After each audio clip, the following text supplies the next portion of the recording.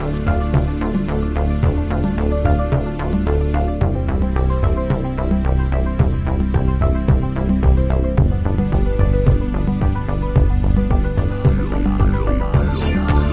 everybody, and welcome to an amazing episode of the Adventures in DevOps podcast. I am your host for today, Jonathan Hall, and here in the virtual studio, I'm excited to have Will Button. Hello, everyone.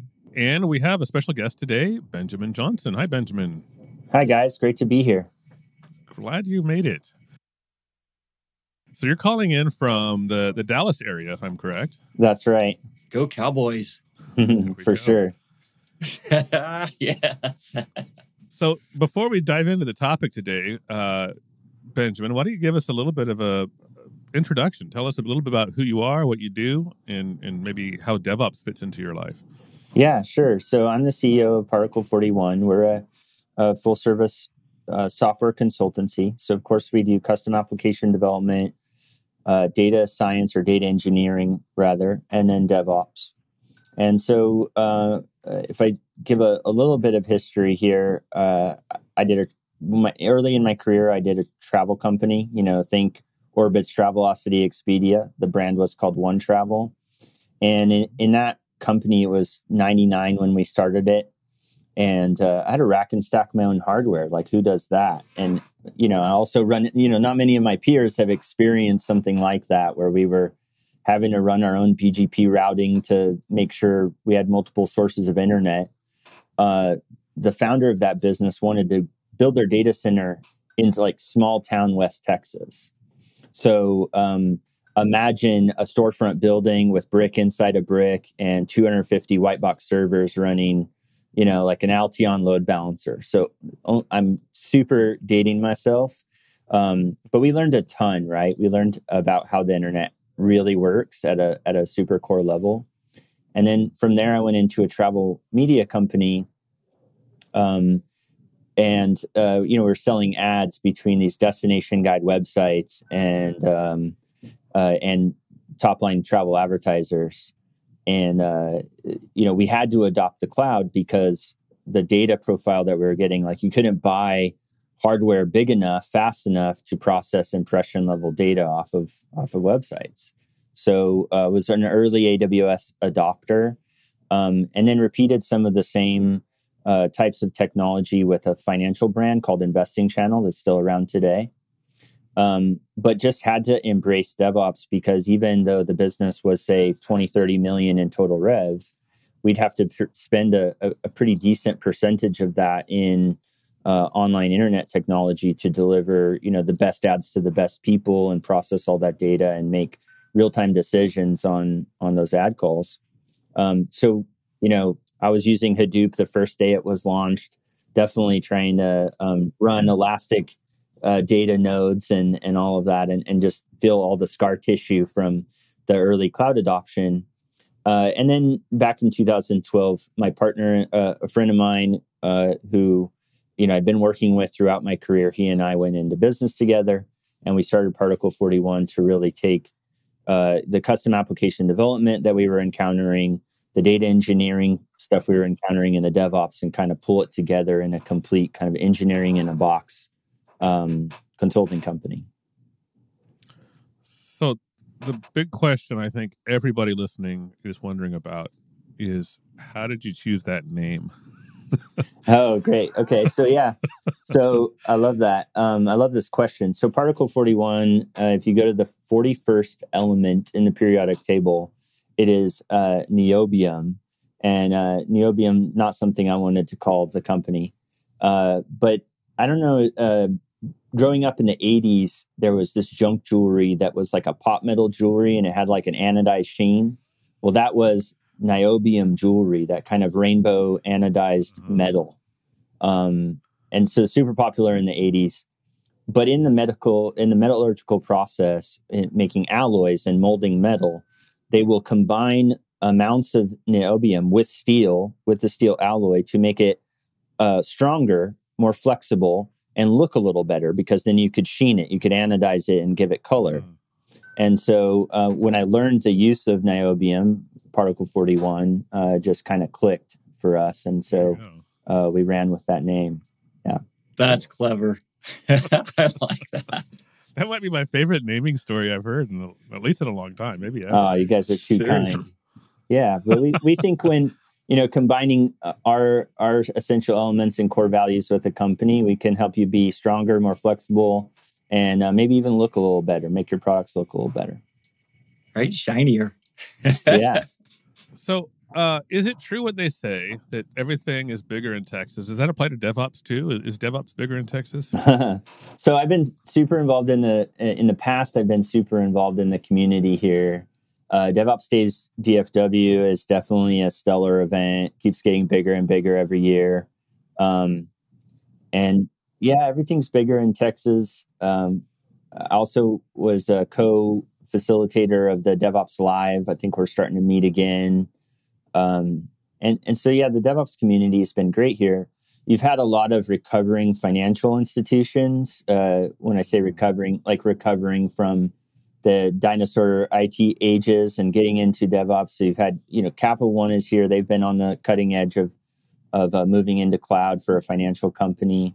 And then we have a lot of telecom stuff going around. So there's a good community here that leans to enterprise. Yeah, DevOps Austin is a big. That's a fun time. Yeah, for sure. It is. Yeah, I've been there a couple times. I actually grew up just about halfway between Austin and Dallas, and so I usually apply to DevOps Austin every year to speak and just turn it into a trip to see my parents. I haven't been to DevOps DFW yet, but I've heard that it's on par with DevOps Austin. Yeah, we have a good time. We sponsored this year. We had a table and talking about our services. We had a really good time. They treated us well. So what kind of clients does Particle 41 mostly work with? I mean, you just talked about some of these sort of recovering financial companies. Is that who you work with, or do you work with a different sort of demographic? I would say we're Miniprise. We've worked with a couple of folks. We've worked with Raytheon in the past. We've worked with some large enterprise payment processor type companies. But we've, of course, done, startups wanting to go to market with the next greatest mobile app. There's that gamut between that enterprise level. We'd love to do enterprise clients with our DevOps teams. But what we're finding in that enterprise is, what kind of DevOps are they ready for, and how can we meet that need through kind of a more productized service? So we really have focused on making sure that the setup is super smooth. So do we have all of our Terraform libraries? Can we quick launch them? Get through that setup, get them to pipelines, and then figure out, what are the needs from there. And most of our engagements, we're combining the development, the DevOps, and, project management, QA, all the services to have a complete team. One thing I hear lately, especially on LinkedIn, I think there's been a paid advertisement on this topic lately, the meme that DevOps is dead, long live platform engineering. What's your take on that? Yeah, so I love this discussion, I think, because we see varying maturities around the enterprise. So that, if you're getting to be a larger organization, you're motivated based on your scale to, do things properly. So you go through, several iterations. And I think if I can go back a little bit into the story here, where you're racking and stacking your own hardware, when you come from that, you need these teammates that are just all about the infrastructure. But now we've gone through this shift where, a lot of that is automated. And we're just seeing a lot of trouble when the initial higher ups discussion, so the discussion with me to establish the team, is really about preparing the pipelines. And we are successful in delivering that, hopefully quicker and quicker as much as we seem to be repeating ourselves. And then we get to this piece where they can't quite let go. And of course, financially, that's great, right? You can't let go of some folks that are on my team. I love that. But we often see it wrapped in some less than great activities like blame. Like, okay, this pipeline didn't run. Okay, well, was it code drift? okay, when the code was edited, were the deployments tested again, and were the developers able to participate in that since they're the change owner? And we see all these kind of conflicts where they can't quite let go of what I think the meme is really talking about is this new form of cloud ops that DevOps sometimes get pigeonholed into. Oh, that's the Terraform code. We need the DevOps guys to touch that. And we're just constantly trying to counsel through that increased understanding that the developers need to have with some additional parts of the ecosystem. In my experience, DevOps is it's a really broad term, and working from one company to the next, it's very different. And in many cases, the only thing consistent in DevOps from one company to the next is the fact that they're both using the same word, DevOps. How do you productize that across multiple clients and keep your team feeling like they have some level of sanity and control? Yeah, that's a good question. One of the metrics I'm really proud of in my business is our level of attrition. It's been dangerously close to zero just over this entire, COVID, post-COVID, the great reset or great resignation, whatever you want to call it. We've actually seen our clients suffering with a higher amount of turnover on their teams than what we're experiencing. And I think it's because working for a boutique services firm, you're able to focus on your craft.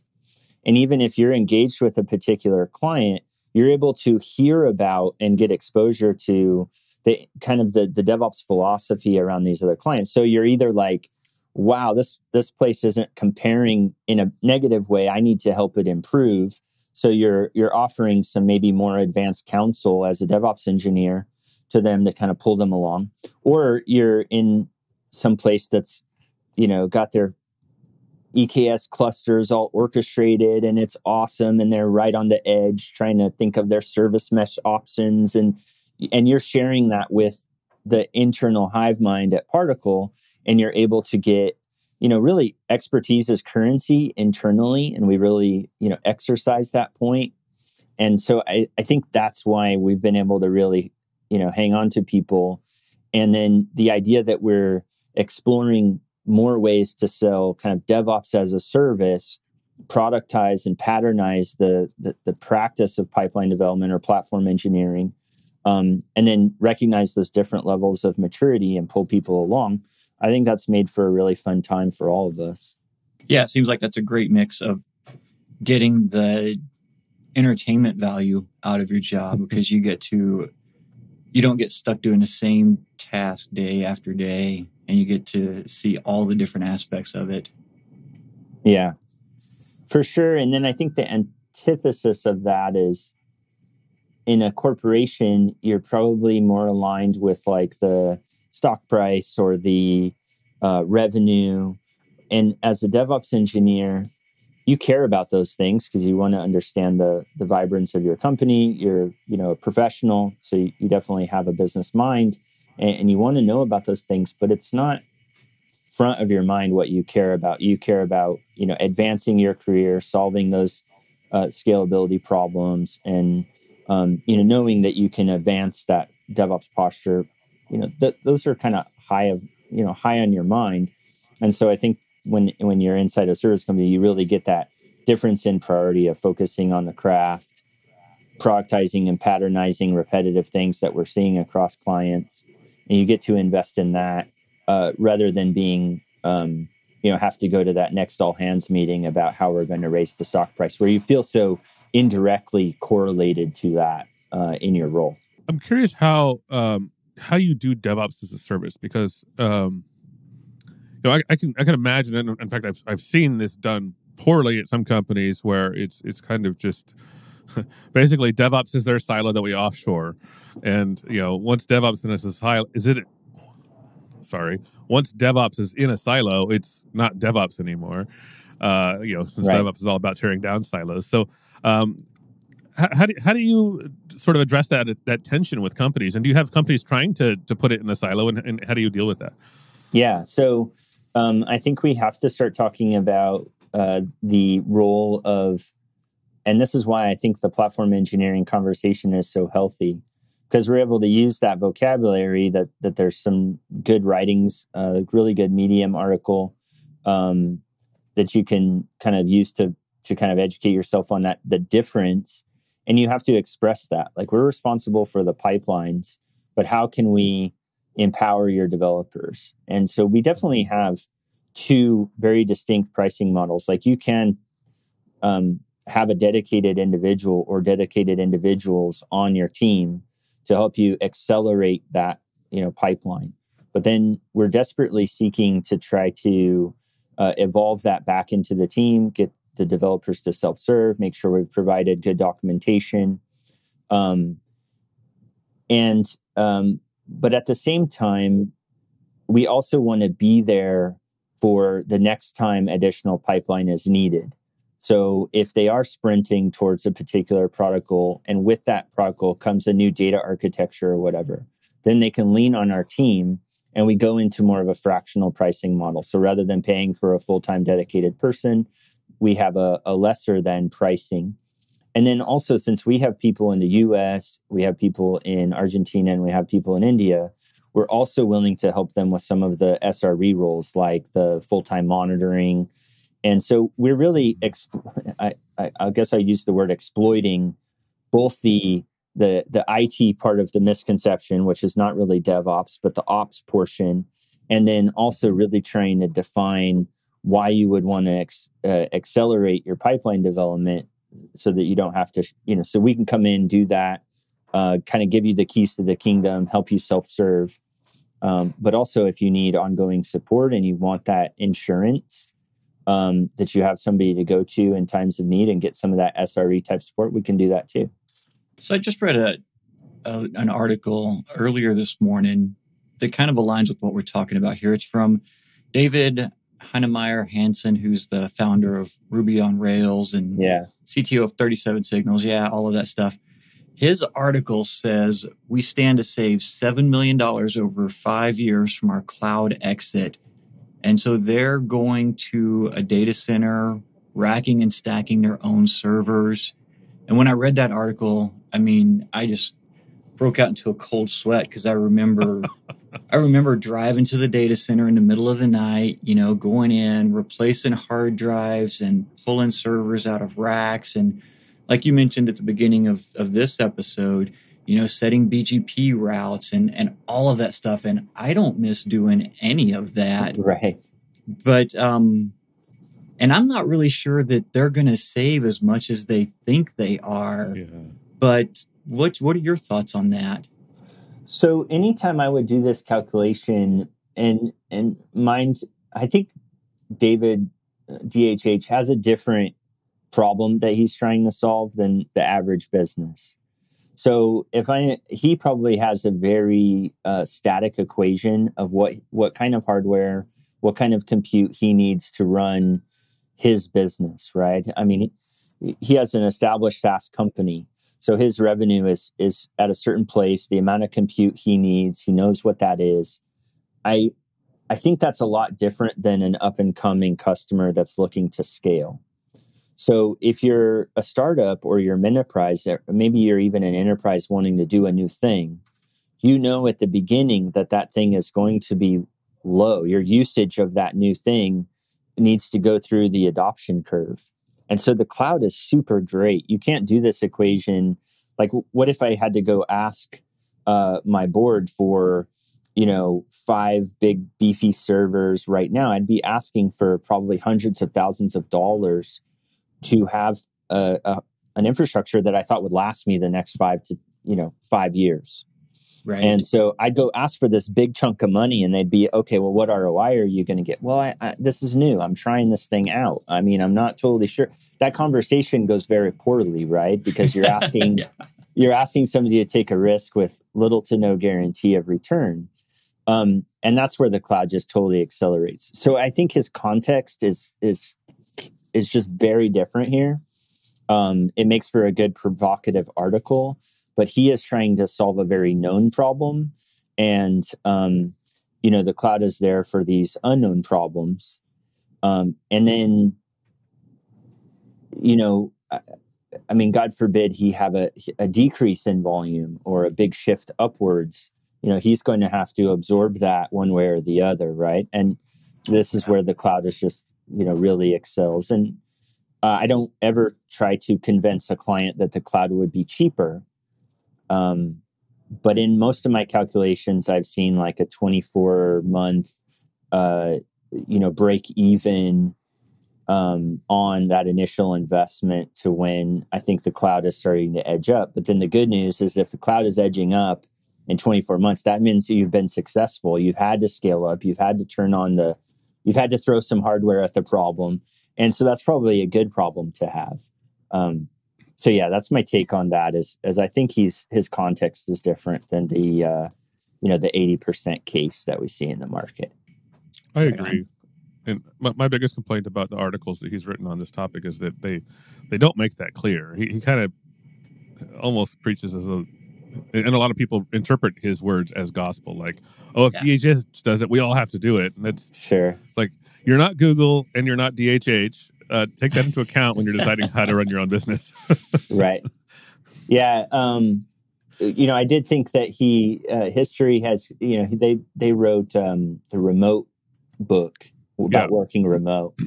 And man, did they get a winner on that one just with the way COVID played out. You couldn't have been more lucky to write that remote working book and then a couple of years later have that happen. Just have everybody forced into a remote situation. So they've definitely, I was a Ruby developer for a long time. So I'm appreciative of the contribution Ruby on Rails made. But yeah, we got shock jockeys in every industry, right? Not just in radio. Yeah, fair point. So do you focus on clients or do you target clients in the Dallas area, or do you go anywhere? No, we've been remote since inception. We have clients on the West Coast. We have clients on the East Coast. We're completely location agnostic. That we do generally only serve U.S. based clients. Okay. But yeah, we're about 100 people, 60 in India, about 20 in nearshore and 20 U.S. And mostly U.S. is design, talent, project managers, that kind of more of the high level consulting in the U.S. Do you have any fun stories you can tell us about a particularly challenging, maybe, I don't know if you want to, I don't want to ask you to tell us the client's name unless you just know that you can, but do you have an interesting story, a DevOps story you can tell us that is funny or encouraging or anything like that? Well, I don't know, maybe it would be fun to talk about those racking and stacking days. I feel like we were doing DevOps before Patrick Dubois coined it DevOps. We were doing some flavor of that. But in that storefront, we had the 250 white box servers, Alteon load balancers. I don't know if you guys ever had to tinker with one of those. No. Alteon? Alteon got bought by Nortel. So you might have had to mess with a Nortel load balancer. But we had to pay local loop to get internet from Dallas to West Texas to Odessa, Midland. We had a brick inside a brick building with a diesel generator sitting outside. And we were running Cold Fusion. And then some C++ extensions behind that would actually interact with the travel GDS mainframes. So we're getting the pricing data off the GDS mainframes. So you can price the tickets and show availability and all of that wonderful stuff. But we were serving it through a Cold Fusion backend, and it was not scaling. It was shooting sparks like horribly. And we ended up landing Sidestep, which is a big travel brand, and Kayak. And so we just were absolutely shooting sparks, rebooting servers all the time. It was really, really rough. And then the CEO called us because somebody was having trouble shopping on a 56K modem. And it became the biggest issue that they found out that they still had a good percentage of users on 56K modems. And we found out that it was some kind of buffer issue in the end. But this discussion between the hardware guy trying to figure out how the packets were flowing through our own upper tier infrastructure, to figure out why like half the page or a quarter of the page was loading on 56K modem and then just stopping. So we had to optimize the buffer for these 56K modems. And I think the guy on the infrastructure side, his name is Chris Fromm. He's a DevOps guy now, and he was my hardware counterpart, and I was kind of responsible for the software. He was responsible for the hardware. But we still talk to this day about how we approach like CI/CD. We had scripts that would run and deploy all of the Cold Fusion code to all those different machines. And we were doing some really interesting stuff to allow the developers to self-serve. And so, yeah, we it was awesome to be kind of in the sweatshop with some hardware counterparts. And now, hopefully those guys are like some of your best SREs right now that have had to go through those war stories and have the scar tissue to come out of those battles. I love those old stories. Back when full stack had a completely different meaning. Right. Right. For sure. Was there a big presence? Like Odessa Midland is like primarily an oil town. Was there a big presence for technology when y'all were there? No. All my local teammates came from the local like ITT Technical Institute that showed some, high aptitude. We eventually converted everything to like a .NET stack in early C# days. We're able to, the original founder that wanted to do everything kind of hyper local, right there in Odessa. He eventually moved on. A new guy was hired that I reported to, and we ended up moving to like a Dallas colo and having 50% less costs for, way better service, having 24-hour hands-on support inside the data center. It was phenomenal to retire all those white box servers in this kind of makeshift data center. But I super value the learning because, I think it gave a real full stack context to problems. So you don't tend to meet, like my teammates don't tend to come out of college with this much generalism as what that kind of school of hard knocks, gave myself and my peers. Kind of seeing the whole, a part of the stack that you just don't see anymore. Occasionally you guys probably run into peers where you're like, well, we need to organize the CIDRs. And they're like, what's a CIDR again? Network topology, and you kind of have to clear that up. Or when's the last time you had to work with a VLAN, So you appreciate being able to understand some of these topics when I'm a coder by background. Yeah, I honestly think that's a big part of our role as we're getting older, because I'm ready to admit it. I'm old now, but I think there's a lot of like contextual knowledge, like things that we did because there wasn't an alternative back then. That's a solved problem, but some newer people who are just getting started don't realize that that's a solved problem. And every once in a while, I come across someone who's trying to resolve that problem because they didn't know that it's a problem that's been solved for 30 or 40 years. And so I think that's a large part of our role as senior engineers or senior managers in this industry is to make sure that we're sharing the knowledge. I almost liken it to, sitting around the campfire sharing stories about the tribe, so that the future generations have that knowledge to build on top of rather than reinventing the same stuff. Mm-hmm. Yeah, for sure.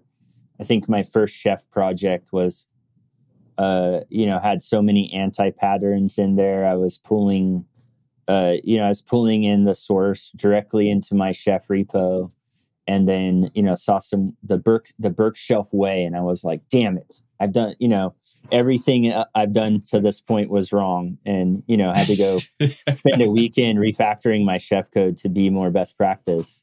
But I think, yeah, we have those hard knocks, so that if we saw a friend picking up something, we'd say, hey, this is how you organize it. This is how you keep from repeating those same mistakes. Make sure you look at this article about anti-patterns.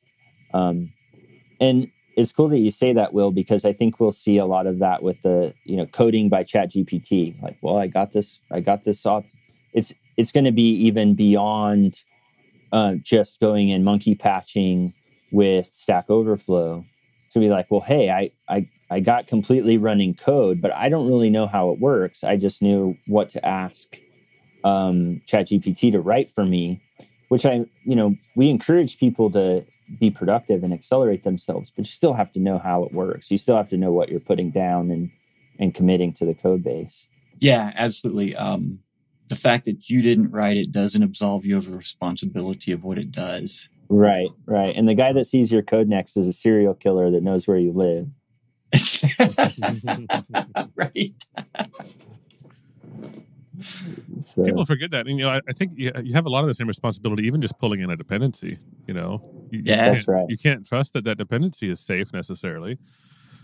So. That is probably on DevOps security. This has reached a really high level importance inside of some materials we have. So in some of our playbooks, cloud solution workbooks and stuff, we're really talking about that static code analysis as the difference between being like a DevOps maturity level 2 and level 3, because you at least care about the supply chain pipeline that you're pulling in, and love all the work that has been gone into SonarQube and some of the other static code element check marks.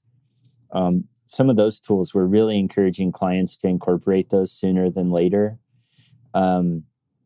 because we're seeing, when you have the Neo4j thing come out, like people who had those things already implemented, that was great, because then they could go, okay, well, we need to test we need to deploy all of these pieces of software, update the minor version, and deploy them out. I can't tell you how many clients, though, had like a single Jenkins box, and everybody went to go fix the Neo4 dependency all at the same time. And they realized, we've never done this. We've never, out of all the code we have in our enterprise, most of it is static. So having to go through something like that, it's first awesome that you had some kind of static code analysis to know that it needed to be addressed, and you had that inventory. Some people didn't even have that, so they were totally rummaging through the code junk drawer to figure out what needed to get edited. But then the people that did know that went to go fix it quickly and realized that their pipeline was not HA in any way, shape, or form.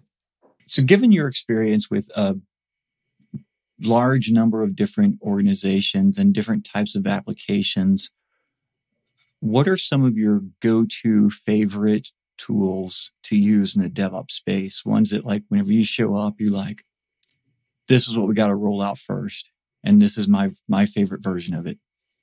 Yeah. So, I mean, we're definitely heavily invested in the HashiCorp toolchain. We're definitely going to recommend managed services over any kind of roll your own.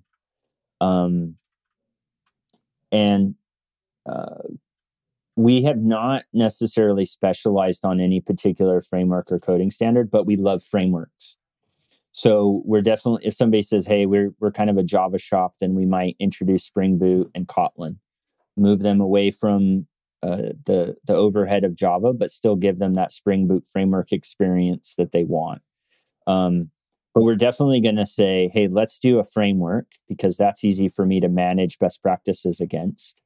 And then, see if they have any kind of other language leanings or whatever going on in the organization, and we'll kind of roll that way. Definitely agile, Scrum methodologies in terms of execution practice. We bring a lot of Terraform with us.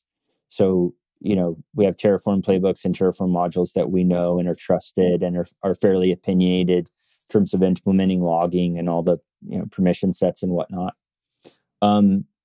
We are starting to recommend Vault and and Boundary for kind of a zero trust posturing, but these are still being kind of like explained to clients a lot, especially Boundary seems like a kind of a form of overkill to a lot of CTOs and CIOs.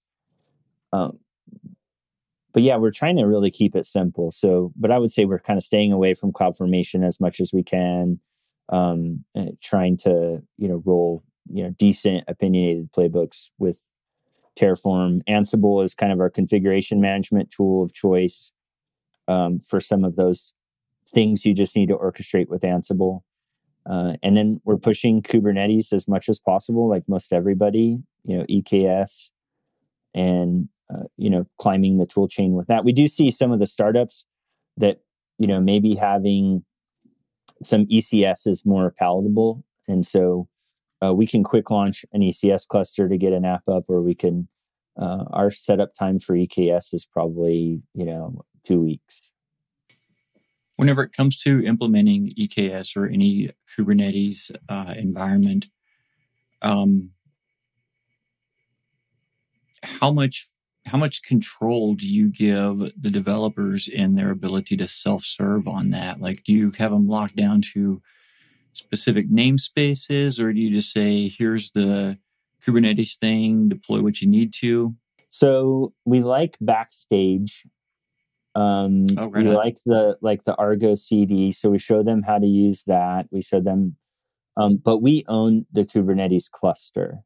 So we want to own the infrastructure in a way, and then partner with our infrastructure friends, our managed service, our MSP type friends for the cluster itself. But they own the pod, they own everything surrounding the application, and we show them where to access those bridge configurations. Yeah, I think the setting up of a new application needs to get shifted to the developers as soon as possible.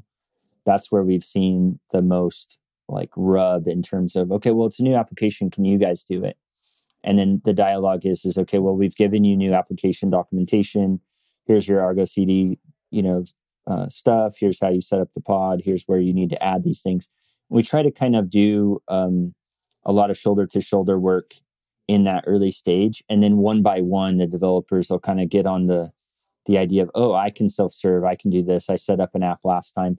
And finding those champions within the developer organization is essential, folks that have done that learning. And so you can go, hey, Jimmy, he's done this before. And then that starts to kind of cross-pollinate the new app setup. I'm curious to know how you get most of your clients. Are you doing outbound lead generation, or do you get mostly inbound at this point? No, it's been all referral. So a lot of my business has started just, doing one good client engagement at a time. And then that client engagement rolls into others. We've grown very fast by referral. And then most recently, partnering with MSP companies that want to stay more centered around the compliance aspects and the IT aspects of the cloud, and give separation of duties to the customer out of the box. But they don't really want to touch the applications. And so app modernization, the DevOps migrations, we've done a bunch of those. We did a particular client that had 288 applications, and they wanted to lift and shift that mostly. So we were able to deploy Kubernetes and get some of their more modern, in float stuff moved into containers and over into Kubernetes, and kind of give them that as their new way of doing things. And they wanted that, like, this is the future. But then they had so much existing application footprint that we ended up setting up CI/CD for 280 applications.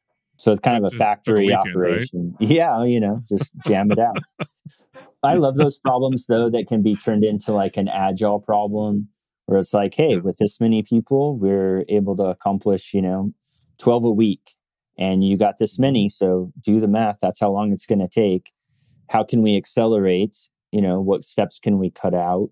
But we did lift and shift some really sorry excuses for applications too. Like, a maybe an application that was a particular way of getting at some data that could have been easily combined with another application, or we questioned the usage of some of those applications. So then a follow-up question, are you mostly selling to CTOs, or you mentioned CIOs? Who are you mostly sort of interfacing with at the sales level? It depends on size of company. So we work with a lot of CEOs. We can do product strategy. So we can do the product development end to end, including the roadmap, the product strategy, the whole plan of your product launch. And so in those engagements, we're working with the CEO or co-founder. At the enterprise level, we tend to be working with a CTO, because we do want to have the well-rounded team. I mean, we feel like we're doing our best work when we're tied to an initiative, and we have developers, DevOps, QA, project manager, all kind of working towards that same goal together. And there's a little autonomy there. With some of the larger organizations, we're reporting into like a VP of a particular business unit. So it may just be, DevOps augmentation or data engineer augmentation. But I would say those are more rare, that we're kind of just augmenting a specific role. Is there anything else you would like us to talk about, or questions that we should be asking that we haven't thought of or haven't done yet?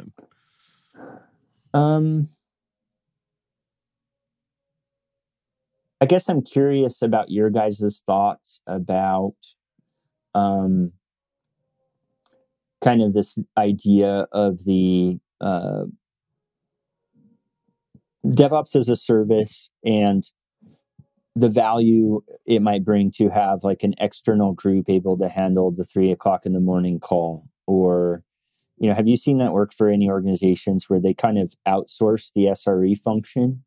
Because I think that's what I'm really talking about when I talk about DevOps as a service, maybe a little pipeline updates or pipeline maintenance. But really, I think it's more the value in my mind is to have somebody that knows enough about your applications to jump in an SRE function. Have you seen anything like that work where SRE is kind of done externally, or a follow the sun application support?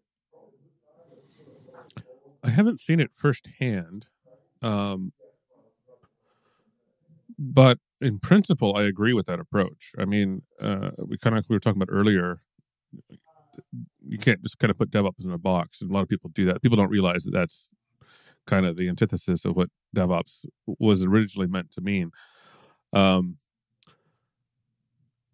So, without trying to get too philosophical and definition oriented, I think it's important that, as you mentioned earlier, that the developers are empowered to self-serve as much as possible.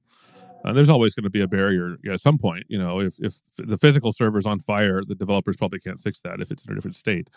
But as far as their application goes, the developers should be able to do their own deployment, their own troubleshooting. It probably means they have access to logs or alerts or whatever, metrics and observability stuff, rollbacks and all that stuff. If the developers have access to do those things, then I think you said that that's kind of the idea of a platform team, and I think that's a reasonable place to put that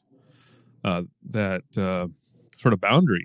If you want to outsource that platform team, call it SRE or whatever, I think that's fair, and I think it's completely fair for a company to want to be, say, product focused and not focused on managing Kubernetes. That's fine. That's appropriate, and at a certain scale, it's necessary. If you're a 3-person startup, you don't want 1.5 people dedicating their lives to managing Kubernetes. You want to outsource that to some company that can do it for you, at least until you grow to a certain point. Once you're DHH, then you start having different conversations. But I think that's a boundary I think assumption. It makes perfect sense. Although you don't want 1.5 people dedicated to Kubernetes, but you want a number greater than 0 people dedicated to Kubernetes. Yeah, but the point is that at a small scale, it just doesn't make economic sense to have any person on your small team knowledgeable enough to take advantage of Kubernetes. But you might want to use Kubernetes if it's appropriate for you, but that means you have to outsource it to somebody else. No, that's great. I mean, that's what we think is needed as we've come in, done the pipelines, and then we know we're leaving them in a bad place to just end the engagement. So we're trying to kind of fractionalize that after support, to just support their evolution, forward, and still be somebody. You'll still have like internal communications. Here's what I was going to ask. So one of the things we struggle with a bit, since it is a pool of people, right? It's a team of people. So one thing we struggle with a bit is we have some access patterns that we do. So of course you can, federate your AWS single sign-on stuff. You can kind of link organizations and say, okay, you manage your list of users, we'll manage ours. But then we tend to want to have Vault inside so that we can just provision access on an as needed basis so we can log it. But have you seen any kind of access patterns? Because it's a different problem. You don't want to be onboarding and offboarding all the time, right? I don't want to pass my onboarding, offboarding problem on to the client. So we're trying to be creative by having, obviously, federation through the AWS account, but then also Vault protecting the actual services. And then, we're even thinking about mandating boundary also so that, we can provision access on this kind of hive mind approach. Any thoughts on that? A few. I want to go back to the previous question, though, talking about DevOps as a service. I think there's actually a really strong model that you can look at for inspiration on that, because the developers love services like Webflow, which is a no-code building and deployment solution. Heroku is really strong. Yep. Vercel is killing it with Next.js and their hosting service. And so when you look at why all of those are successful, it's because of what you were just describing, that the developers can write their code, and then there's a structured, defined way for them to get their code into production. And I think those services work great for smaller development teams. And then when you hit scale, I think it makes sense to use something like AWS. But if you were to marry those two together, say, here's your AWS account with your managed services managed by us that give you a developer's experience like Vercel, I think you would have to hire security to beat raving customers away from your office. Yeah, the platform as a service is definitely a cool trend. I mean, I remember using Engine Yard back in the day for a startup. Oh yeah, those are really cool plays. The markup on those was usually the same markup as what the MSP is wanting. So yeah, I definitely agree with you that the MSPs will need to give like more of a full service pipeline to their end customer. I think that's essentially the bridge that we're building with our playbooks and we set up this stuff pretty quickly at this point. And then, are immediately getting into the kind of the nitty gritty of the cloud solution. Yeah, because as you scale, it becomes, there's a few more one-off scenarios that you have to address that you can't just throw out a blanket solution for.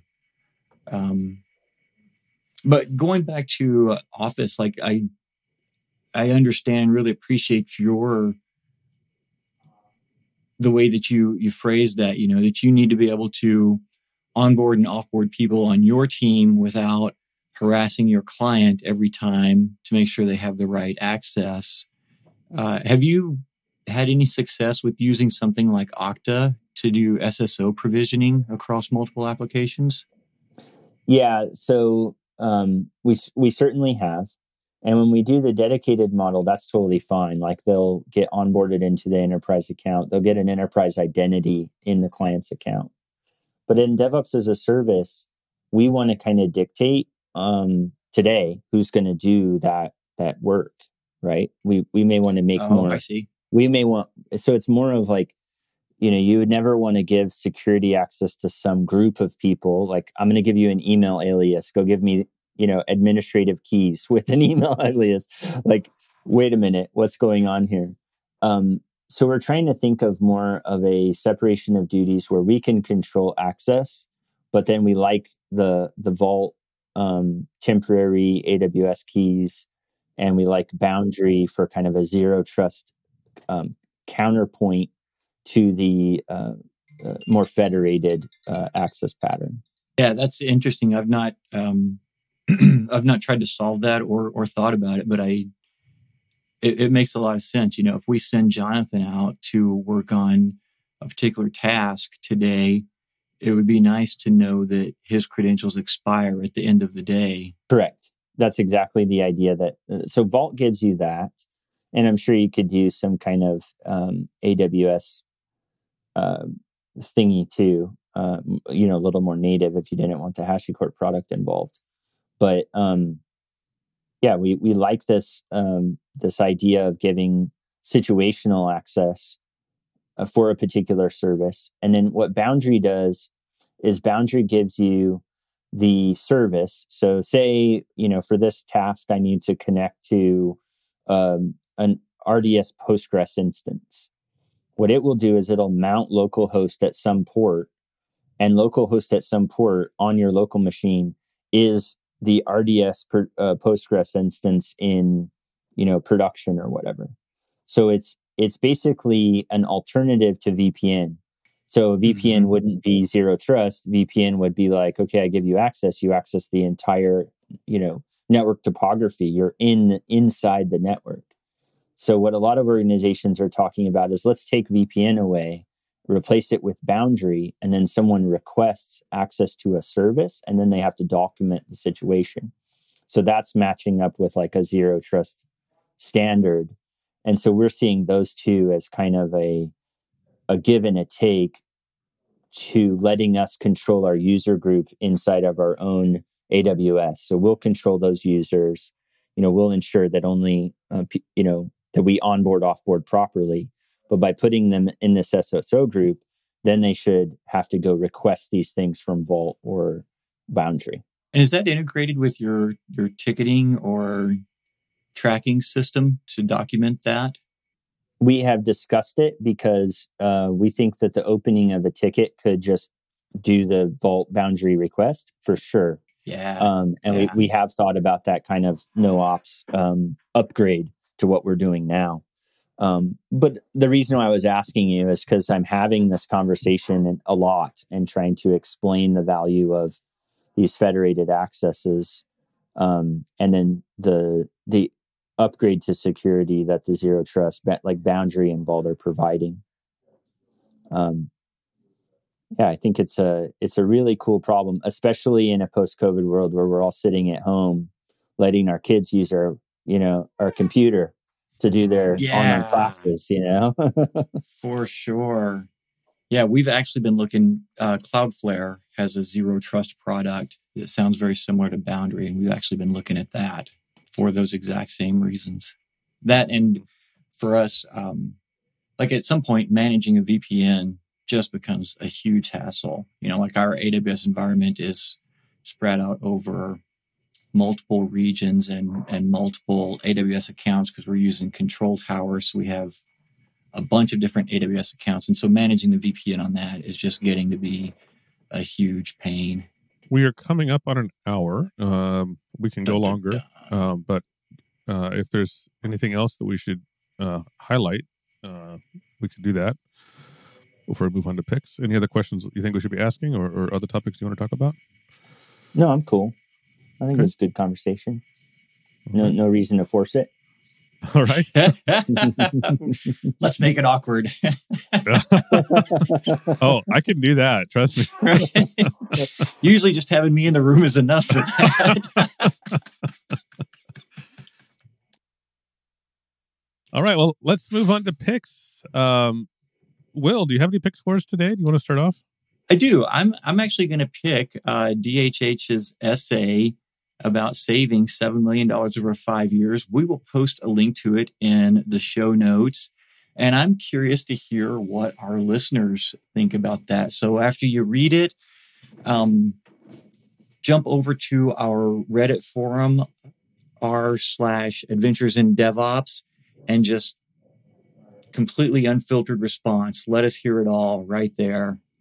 And yeah, that's my pick for today. Awesome. And we should get DHH on here to talk about it. If you're listening, DHH, we want to have you on as a guest. He might have an opinion on it. Nah. All right. I have 2 picks for the week. The first one is my brand new podcast. It's actually not new anymore. I've been doing it for a month. And by the time this episode comes out, close to 2 months. But, so last month. Yeah, I know. So 2023. But it's related to the topic of DevOps. It's specifically about Go. And me and a co-host are doing a weekly Go news program called Cup O Go. So you can go to cupogo.dev. That's just the letter O, not like of. It's not Cup of Go. It's cupogo.dev. You can subscribe in all your favorite podcasting listening tools, whichever one you're using right now. You can subscribe in that same one. And the promise is keep up to date with the Go community in 15 minutes a week. So we do 15 minutes of Go news, and then we usually pad it with another 20 to 30 to 40 minutes of an interview or some other discussion. But you can skip that part if you don't want it. If you just want to keep up with the Go news, 15 minutes a week. That's all it takes. Hold up. What's this other co-host stuff? Yeah, what do you mean other co-hosts? I didn't want to tell you about that, Will. This is how I find out in the middle of a podcast? Jerry Springer style. And he's right here. Come on in. Well, it's a good thing I keep a folding chair in my office for just this occasion. Yeah, so I have a co-host. We met online. His name is Shai Nechmad. I hope I said that right. Hebrew name. He's in Tel Aviv. And he's a great guy. So listen to the show. Listen to how we get along. And once you listen, Will, you might not be so jealous anymore. We don't have quite the same rapport that you and I do. So. Whatever. I'm over it. My other pick, which Will might need now. I learned about a new brewery here in Amsterdam. I don't know how broadly this beer is shared around the world. But there's a new brewery, or at least new to me. And I'm going to butcher the name, but I think it's pronounced Gebrouwen door Vrouwen. I'm sorry to any Dutch speakers out there. But that translates to brewed by women. So it's a bunch of women started this brewery, and they have some cool beer flavors. And they have a bar. If you're ever in Amsterdam, you can go check out their bar and try it directly. If you're not in Amsterdam, like most of you are, maybe you can order it from a local beer store. I don't know if it's exported yet or not, but that's my second pick for the week. Nice. How about you, Ben? Any picks from you? Yeah, so I've been reading. Well, we say reading. What we really mean is we're listening to an audiobook, right? So I've been reading, in air quotes, Atomic Habits by James Clear, I think. But it's really good. And then I'll follow that up with a bit of a rant, just a check against ourselves here. I've recently realized that I have this habit of the reels, right? You realize that you're on YouTube Reels flipping, and 5-10 minutes has gone by, right? So and then I have kids, so I also kind of noticing how addictive that can be, right? So what was the Carl June quote? Like, if we don't make the unconscious conscious, then we'll have failure, but we'll blame it on fate, right? Because we won't realize that we're doing these things. So there's a little bit of a rant, and I've been talking about it internally inside the company. Just check yourself, right? Because the habits that cause you to procrastinate responsibilities have like this anxiety consequence, right? We're not doing what we the advantage of being good time managers is that we can have discipline, but then we get the freedom from that discipline, right? We get the things we need to do out of the way, and then we can do the things we enjoy too, or spend time with family. And I've just been really like convicted or thinking a lot about valueless activity and the difference between rest and recreation. So some types of recreation may not actually be restful. And so that if we're tired all the time, we got to kind of look at, okay, well, are we really doing rest, or are we just doing recreation? And so I would put GRPC. Restful GRPC. Sorry. That's right.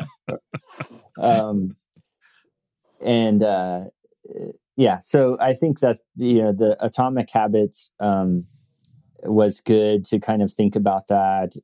I've done some deleting of some apps on my phone for periods of time just to see about deprogramming some of those habits, and just I think the younger folks, the professionals we work with, they may be having they might even not recognize that they're having higher anxiety because of procrastination aids, right?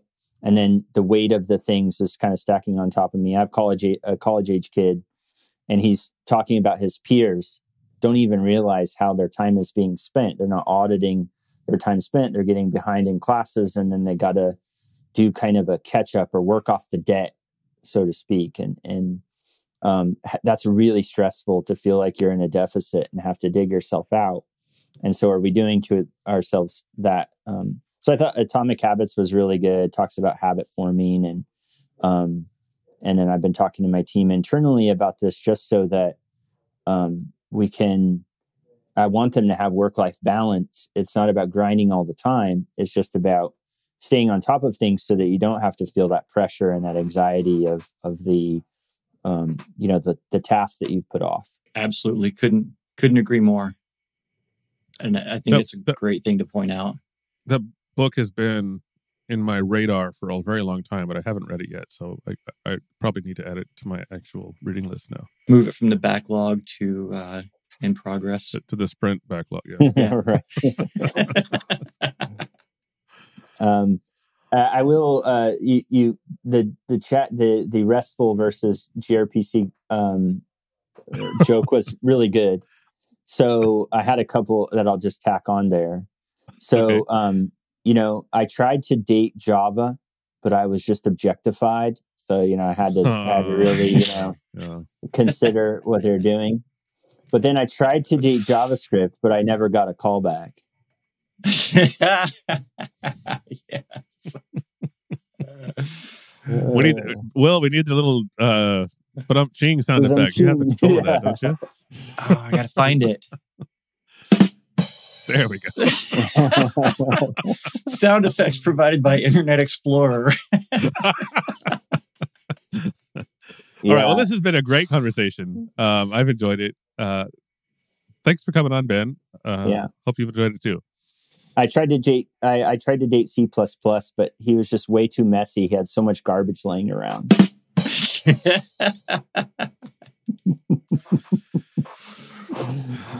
I think we might need a new channel for stand-up programming comedy. So no, it was great talking to you guys. Next time I'll time all those jokes a little bit better. Yeah. I'll work on my timings for the prompts here too, the audio prompts. We'll just blame internet lag. That's always easy to blame anyway. Right. We'll do our new podcast where dad jokes meet computer jokes. Well, I guess we'll just keep talking until Will hits that stop button. I don't. Oh shit! You're waiting on me. My bad. All right. See everyone.